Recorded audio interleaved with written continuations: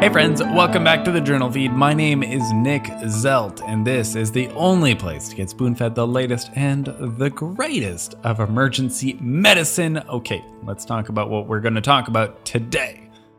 First off, not in my backyard, but actually, yeah, that's where drownings often happen. Second, for CPR, the advice is to push hard and fast, but if you could just pick one of those, which one should you prioritize, hard or fast? After that, let's do a quick masterclass on capnography because it's super important and not just for your ICU and anesthesia colleagues. And then from the fourth article, all you need to know about lytics for wake-up strokes without putting you to sleep. And finally, we end off with video laryngoscopy remains the king of the castle, even for intubation in children. If you are hearing this right now, then you are not currently a Journal Feed subscriber, and so unfortunately, you're just not receiving the entire Journal Feed podcast. You're only receiving a portion of the past week's articles. Don't worry, they're all really good, but if you would like to get full access to both the podcast and the blog, then you will have to become a member.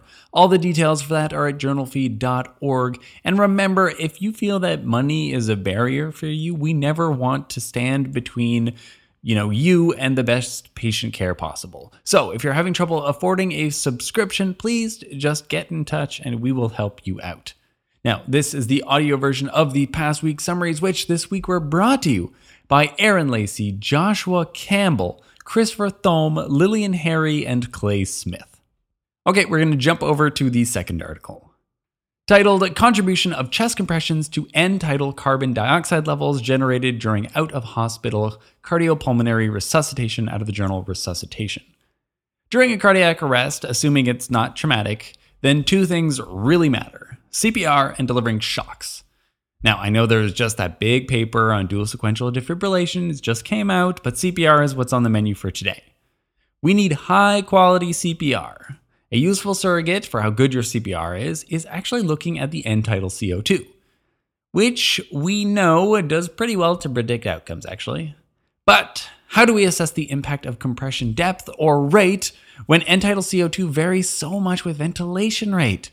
What do? Of course, we do statistics.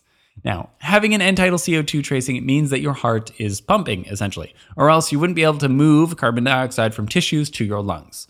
However, the end tidal CO2 is kind of inversely related to the ventilation rate because as you breathe faster, you breathe off that carbon dioxide, and you're not letting it build up. Here we have a retrospective sample of patients with all kinds of numbers. We have their capnograph tracings, we have their compression depth, the rate, transthoracic impedance, and ECG readings. Now, matching these samples while controlling for the average end tidal CO2 to get rid of the ventilation rate variable allows us to isolate the importance of compression depth and rate. What can be quite clearly seen by a graph that's shown in the paper itself was that compression depth is much more important than the rate. This makes sense, actually, I think, because if you're not getting the proper depth of your compressions, then all of your compressions are useless. Well, if you just change the rate, then at least you're providing, some perfusion.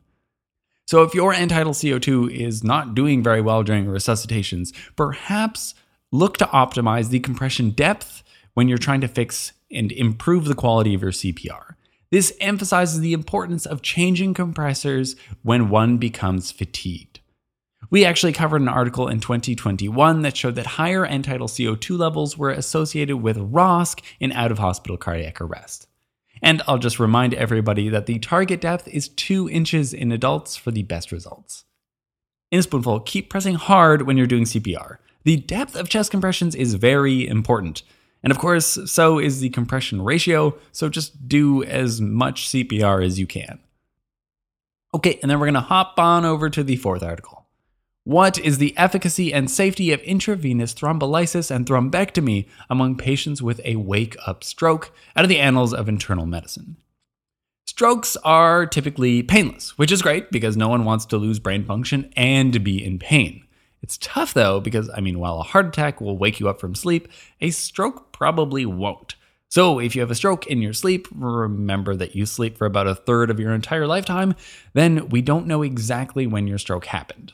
That sucks, of course, because many of our studied treatments for strokes are kind of time-based, making what you do even less clear and often disqualifying patients from potentially beneficial treatments. This systematic review summarizes a Cochrane meta-analysis from 2021 that targeted wake-up strokes. They had 7 trials to include, which encompassed 980 patients. 5 trials were on alteplase, and the last 2 were on endovascular interventions. Many of these studies had inclusion criteria that required advanced imaging like MRI or CT perfusion studies, which kind of limits their utility. Now, for the endovascular therapy group, to achieve the outcome of independent functional status, the endovascular group was significantly more likely to be independent. 46% versus 9% in the control arm. Wow, big difference. Now, what about for alteplase? This is for the same outcome of independence. That's a Rakin scale score of 2 or less. Here, we had a much smaller difference, but still a significant improvement with alteplase, 66% versus 58%, coming with a significant increase in intracranial hemorrhages, 3% versus 1%, but no change in mortality. So this leaves us much like the rest of the stroke literature. There's a clear benefit to endovascular therapy and a much less but possible benefit to lytics, for which the confidence interval nearly crossed 1 for lytics and was underpowered to properly measure changes in intracranial hemorrhage. Overall, this literature is hard to generalize because of the use of the advanced perfusion imaging, but benefit is likely or possibly still there. In a spoonful, endovascular therapy, even in wake-up strokes, had a clear benefit on functional status. Alteplase had a lesser effect that was more fragile, but still a benefit. And that wraps up all the articles for this week. Let's do a quick summary of everything we talked about. What did we learn today? Second, for pushing hard and fast in CPR, prioritize pushing hard, but still push fast. And then from the 4th article, if you wake up with a stroke, you hope you go to the cath lab. That seems to give you the best outcomes. Lytics still seem to be beneficial, though, in this population. Links to all the articles summarized can be found at JournalFeed.org, where the newsletter is the best way to make the podcast into kind of like a bite-sized nugget of spaced repetition. Now, if you're feeling like you kind of missed out, you're thinking, hey, weren't there supposed to be 5 articles? I only heard 2? Then come over and join us at the members feed. That's where all the other articles are. Our goal here is to provide better patient care through spoon feeding, and so we're trying to help you keep up with the latest research, 1 spoonful at a time. Thank you.